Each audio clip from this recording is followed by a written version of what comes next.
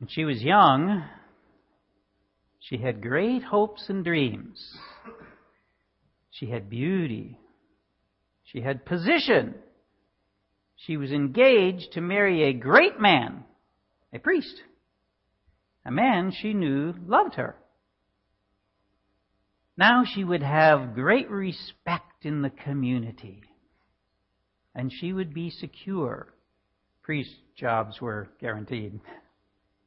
True, the times had changed, and now the priests had to have another source of income to go with that of their jobs. But as the time they needed to spend as a priest was also greatly reduced, that presented no real problem. Besides, her new husband would inherit a wonderful farm. And what a beautiful place. A great place to watch children run and play. To hear their voices echo in laughter. And one day, those children would help with the farm. And later, they'd care for their parents, just as she and her husband cared for his. Yes, they too would grow old together in the comfort and care of their children and their children's children.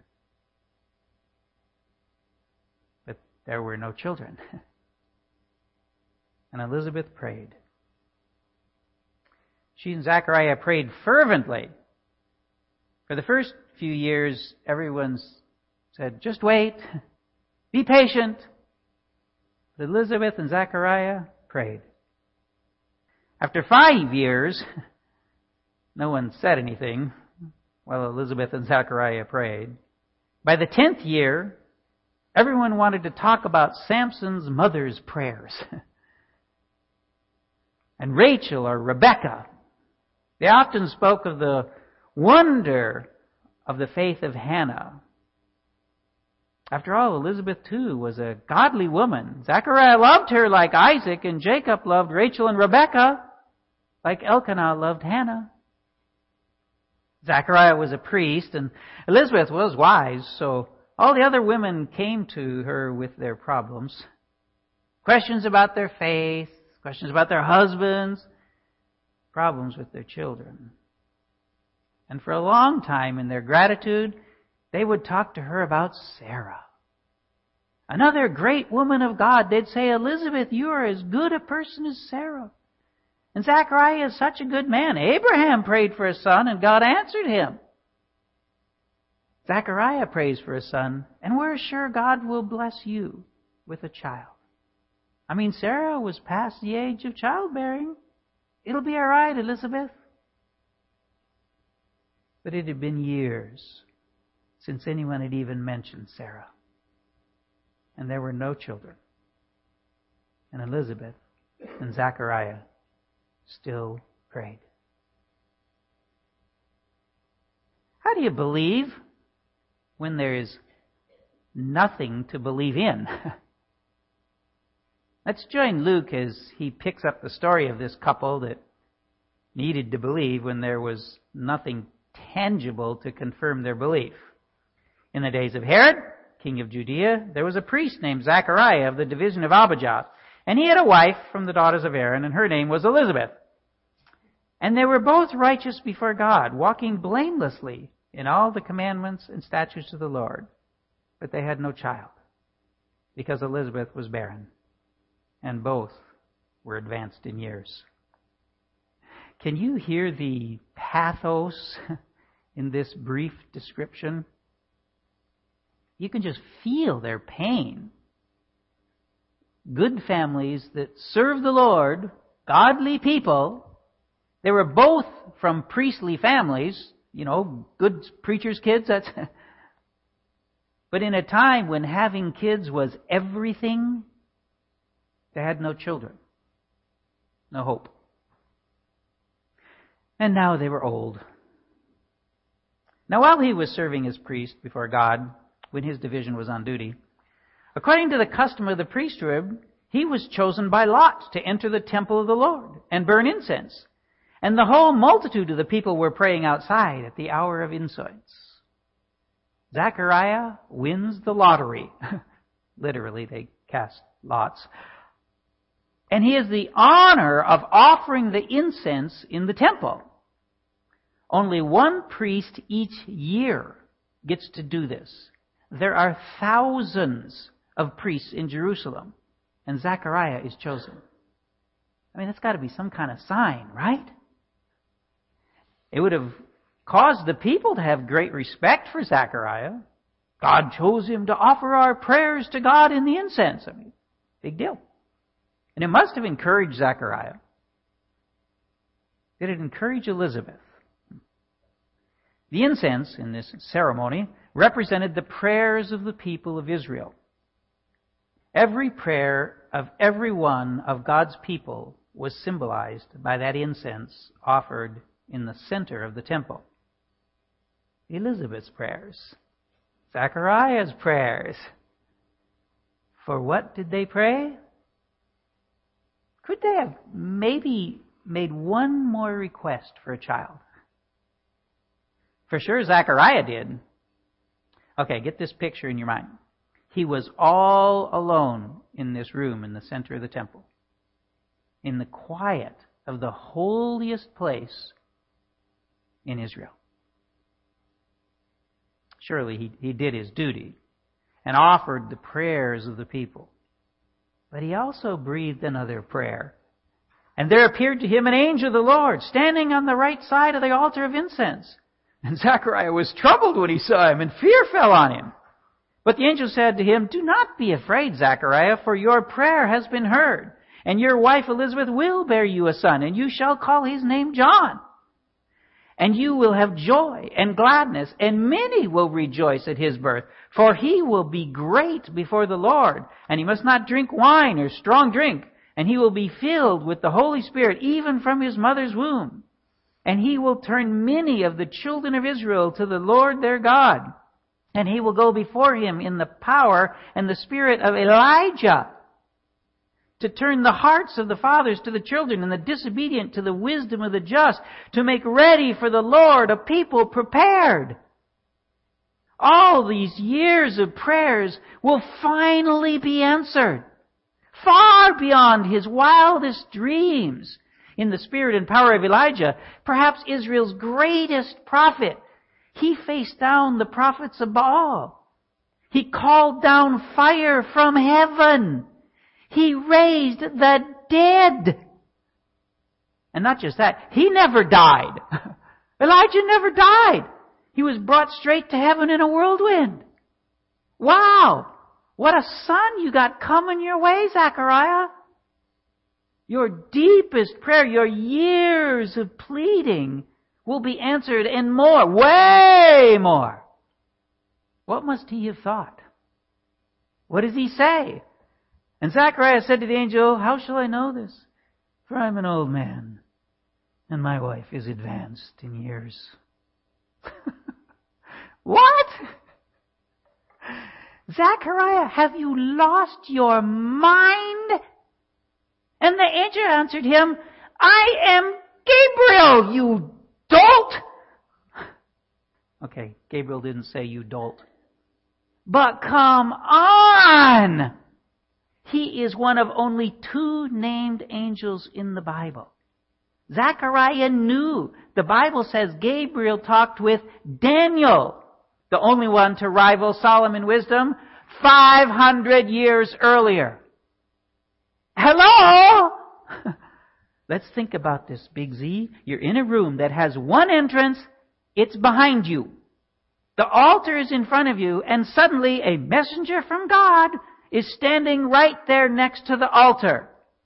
This is a miracle, okay? And you're going to ask him, "How is it possible?" Adult.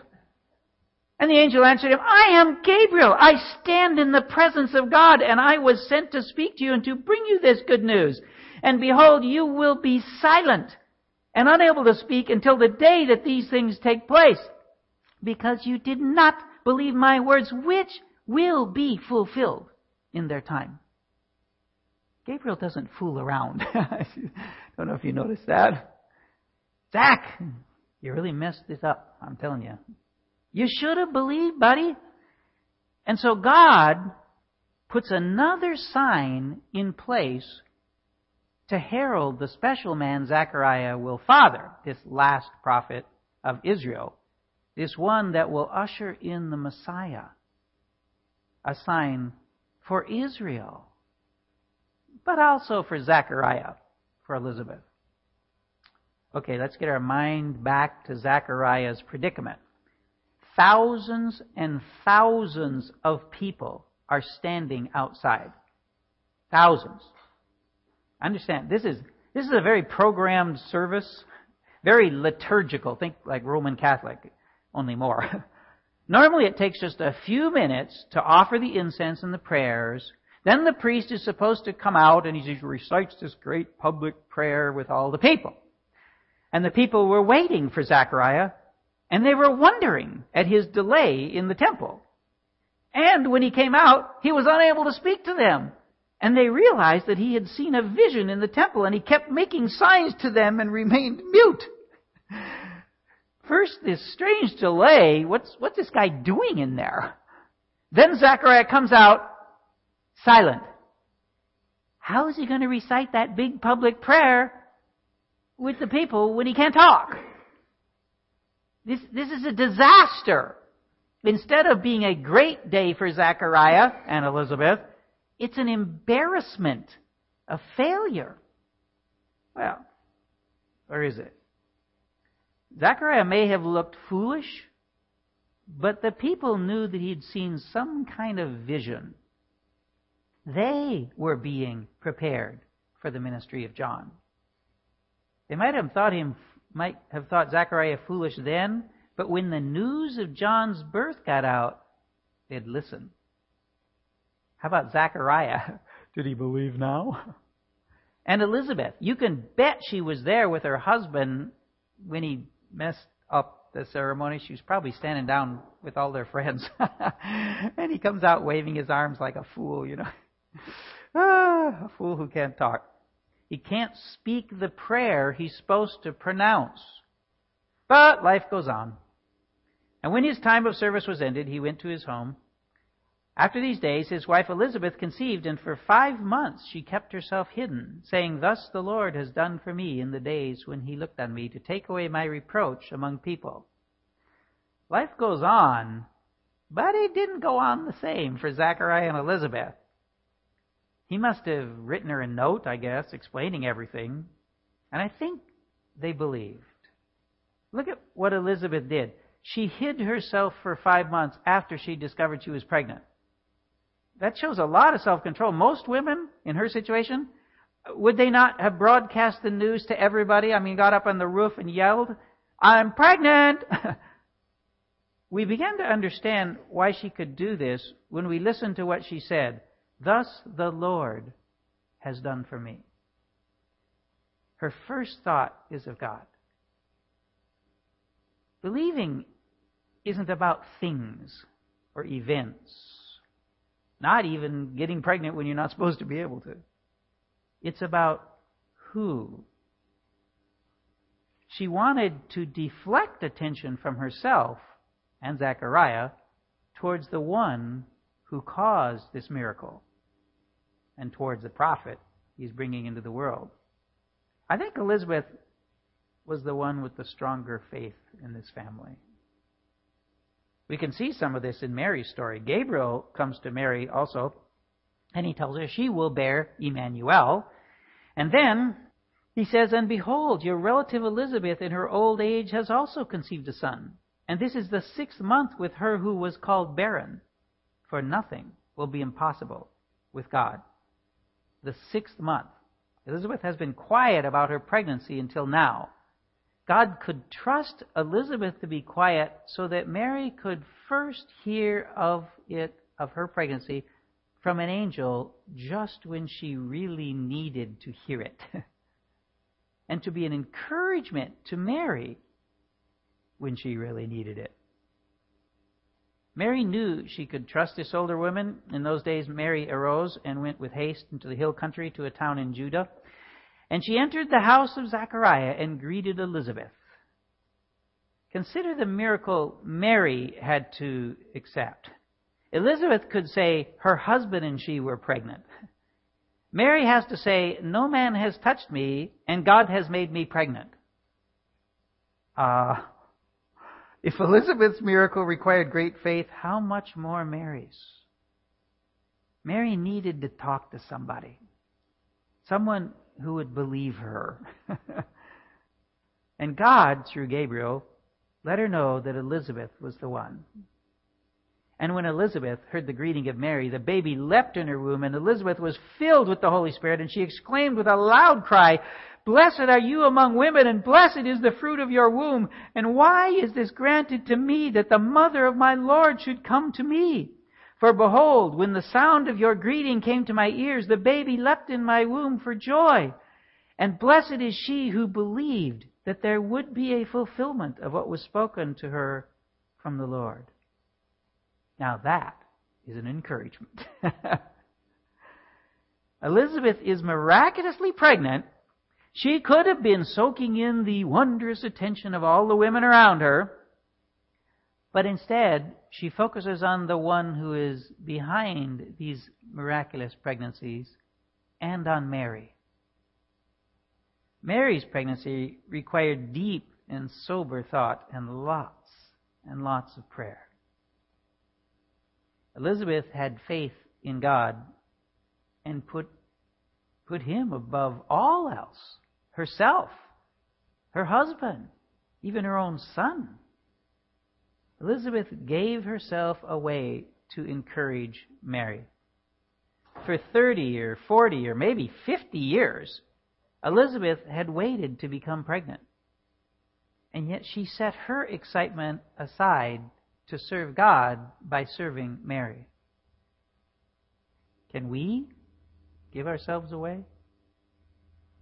It takes great faith to give yourself away. What if you don't get yourself back? What if you serve everybody around you and no one serves you? What if you love everyone around you and no one ever loves you back? Well, Elizabeth had great faith and, it seems, easily gave herself away. She illustrates a great truth for us. Each person of the Trinity gives themselves away to the others. The Father gives Himself away to the Son and the Spirit. The Spirit gives Himself away to the Father and the Son. The Son gives Himself away to the Spirit and the Father. MacLeod, in his book, The Person of the Christ, says it seems like each person of the Trinity competes to serve the others, to bring glory to the others. But then God has an advantage. Each person in the Trinity knows they will get love back and care back from the other two. We don't know, when we love and care for others, if we will ever see any love and care in return. We may never get it back. Elizabeth did receive love back from Mary, and Mary remained with her about 3 months and returned to her home. So 3 months plus the 6 months that she was already pregnant, right? So in other words, until John was born. She stayed with her all the time that Elizabeth needed her. Mary loved Elizabeth back, but what if that never happens for us? The Son has always given Himself away to the Father and the Spirit. But when He took on human form, He gave Himself away in another way. For even the Son of Man, He said, came not to be served, but to serve, and to give His life as a ransom for many. How could He do this? Remember, He knows He will give His life. That's why He became the Son of Man, just like us. The very people for whom He came to serve and to give His life as a ransom will not serve Him in return. They will not love Him in return. In fact, they will kill Him. And He knew it. And yet He came and served. How does faith work that He can be so confident that He will be okay? Let's go back and learn from Elizabeth. She had great faith in God. She also had faith in Zechariah. Now the time came for Elizabeth to give birth, and she bore a son. And her neighbors and relatives heard that the Lord had shown great mercy to her, and they rejoiced with her. And on the 8th day they came to circumcise the child. And they would have called him Zechariah after his father. But his mother answered, "No, he shall be called John." And they said to her, "None of your relatives is called by this name." Her husband couldn't give the name at the proper time in the ceremony. He was still mute. She had to do it. Which means she had to break tradition and oppose everyone there, including the priest that was doing the ceremony. Okay? But she knew she wasn't alone.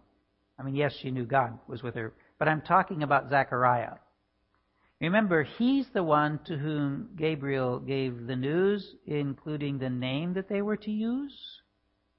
So Elizabeth and Zechariah had to have communicated for her to know to call her son John. In other words, they are in this together. And they made signs to his father, inquiring what he wanted him to be called. And he asked for a writing tablet and wrote, "His name is John." And they all wondered. And immediately his mouth was opened and his tongue loosed, and he spoke, blessing God. And fear came on all their neighbors, and all these things were talked about through all the hill country of Judea. And all who heard them laid them up in their hearts, saying, "What then will this child be? For the hand of the Lord was with him." Did you catch a few alls in there in that little statement? Luke wanted his hearers to know that everybody heard about this. God is faithful. And, well, that's the point. Elizabeth knew she could trust Zechariah, so she could put her faith in him. Yes, the man made a fool of himself, and he was now mute. It's hard to make a living as a priest when you're mute. I don't know. But years of experience had shown her that he would come through. Imagine when he first told her that they were going to have a son to be named John, that God had sent not just any angel, but Gabriel himself to tell them. What must she have thought? "Oh, I'm old. I'm past childbearing years. My husband has lost his mind."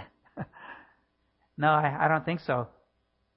But there was nothing in the facts that said this will happen. Then again, Elizabeth wasn't thinking about the facts. Faith isn't about facts. It's about who. Elizabeth wasn't thinking about the facts. She was thinking about God. She had learned who God is. Everybody wants to have great faith so that they can move mountains, as Paul said. But that's not what faith is about. It's not about doing things. I mean, do you really think that if a person prayed and a mountain rose up and fell into the sea, that it would be that human doing it? No. It's no good to have faith in actions or circumstances or any material thing. It's about who. Elizabeth knew she would become pregnant and have a son to be named John because she knew who said she would. And I'm not talking about her husband. "Thus the Lord has done for me." Do we trust the Lord? What is the thing in our lives we want changed? Zechariah and Elizabeth wanted a son, but God didn't give them one. For decades they prayed. Decades. Zechariah faltered a little there in the temple, but God was faithful, and he kind of whacked him up the side of the head to clear the cobwebs a bit. Remember who's making this promise, Zach. Don't let the facts overrun your faith in the Lord. Faith in God. The NLT gives an interesting translation of that famous verse. Faith is the confidence that what we hope for will actually happen. It gives us assurance about the things we cannot see. Most of us here grew up with a translation something like this. Now, faith is the substance of things hoped for, the evidence of things not seen. What is it that you would like to have confidence will happen? What do we want? What would we like to see? Something financial, something relational, some medical problem solved. Ultimately, we would like to have confidence that our children and our grandchildren, our great-grandchildren, everybody, they put their trust in God. That's what we want. Our friends, we want that for them. We want everyone we love to be with us in heaven. Do we trust God? Is our faith in God? Elizabeth gave credit to God, thus the Lord has done for me. Mary put her life in God's hands, and Mary said, Behold, I am the servant of the Lord. Let it be to me according to your word. Whatever? Okay, God. Wow. But let's make it a little tougher. Do you remember that description of Elizabeth and Zechariah? And they were both righteous before God, walking blamelessly in all the commandments and statutes of the Lord. Listen to this. Now there was a day when the sons of God came to present themselves before the Lord, and Satan also came among them. And the Lord said to Satan, Have you considered my servant Job, that there is none like him on the earth, a blameless and upright man who fears God and turns away from evil? Wow, what a description. The name Satan means accuser. And he says Job is only good because he's rich. And he was. There were born to him 7 sons and 3 daughters. He possessed 7,000 sheep, 3,000 camels, 500 yoke of oxen, and 500 female donkeys, and very many servants. So that this man was the greatest of all the people of the East. He was rich. And we are also told in another scripture, he prayed for his sons and daughters every day. But then in one day, the Sabeans stole his oxen and donkeys and killed every servant watching them but one. Fire came down from heaven and burned up all the sheep and killed every servant but the one who told Job about it. Another came to say that the Chaldeans had made a raid on the camels, took them all, and killed all the other servants. While he was yet speaking, there came another and said, Your sons and daughters were eating and drinking wine in their eldest brother's house. And behold, a great wind came across the wilderness and struck the 4 corners of the house, and it fell upon the young people, and they are dead. And I alone have escaped to tell you. Everything Job owned was destroyed or stolen. Every one of his children killed. What would we say in the face of such tremendous calamities? And he said, Naked I came from my mother's womb, and naked shall I return. The Lord gave, and the Lord has taken away. Blessed be the name of the Lord. In all this, Job did not sin or charge God with wrong. How do you trust God when there is nothing to see to confirm your trust? For Job, it gets worse. Added to all the bad that had happened to Job was a terrible disease that caused oozing boils all over his body. And then 3 friends who tell him he must be a horrible sinner or none of this would have happened to him. See what he says now, Satan accuses. And what does Job say? Though he slay me, I will hope in him. Faith isn't about circumstances or things. It's about who. It's about placing our trust, hoping in God. That's why the message of Jesus Christ is called the faith. In the end, Job got double of all he had, possessions, and 7 more sons and 3 more daughters. But he believed before everything was restored to him. What if, though, we never get what we pray for in this life? Never. What happens then?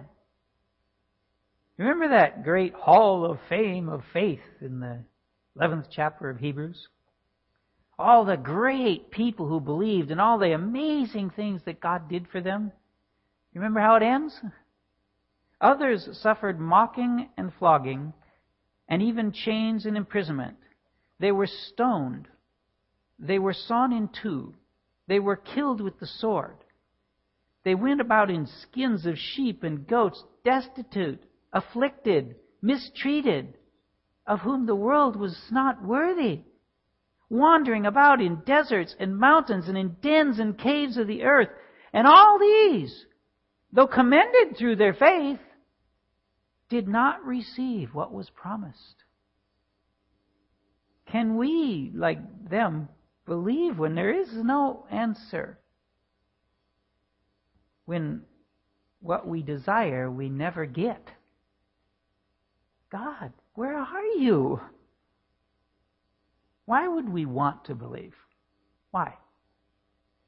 For here we have no lasting city, but we seek the city that is to come. It is wonderful when God answered our prayers here, things He does for us. It's just amazing. But it's not about things. It's about who. It's about trusting that God will ultimately care for us far beyond our desires. Then I saw a new heaven and a new earth. For the first heaven and the first earth had passed away, and the sea was no more. And I saw the holy city, New Jerusalem, coming down out of heaven from God, prepared as a bride adorned for her husband.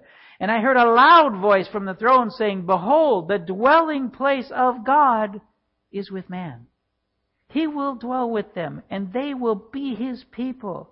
And God Himself will be with them as their God.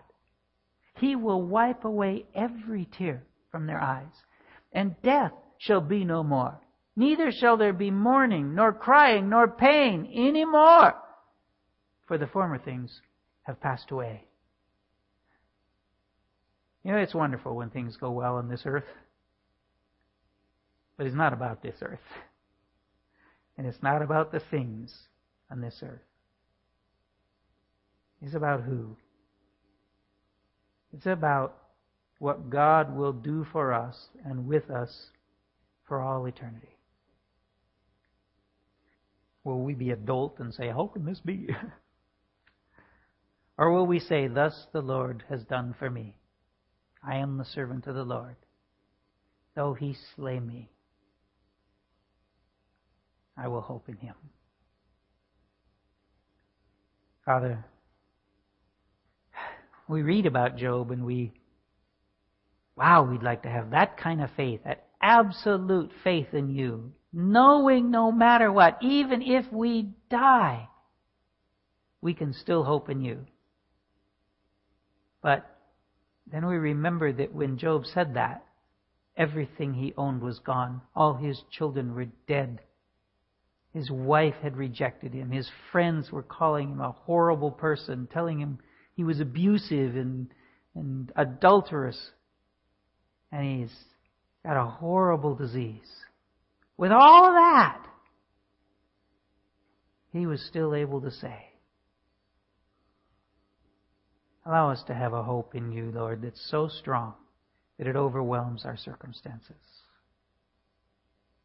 We know You are going to do some great things in this life. With us, for us, around us. But even if we don't see them, we will still hope in You. Our faith will be in You. We know that You sent Your Son to die for us, that this world is not the end. There's one to come that puts this world to shame. It will be a glorious time. Help us mostly to remember that living hope. In Jesus' name we pray. Amen.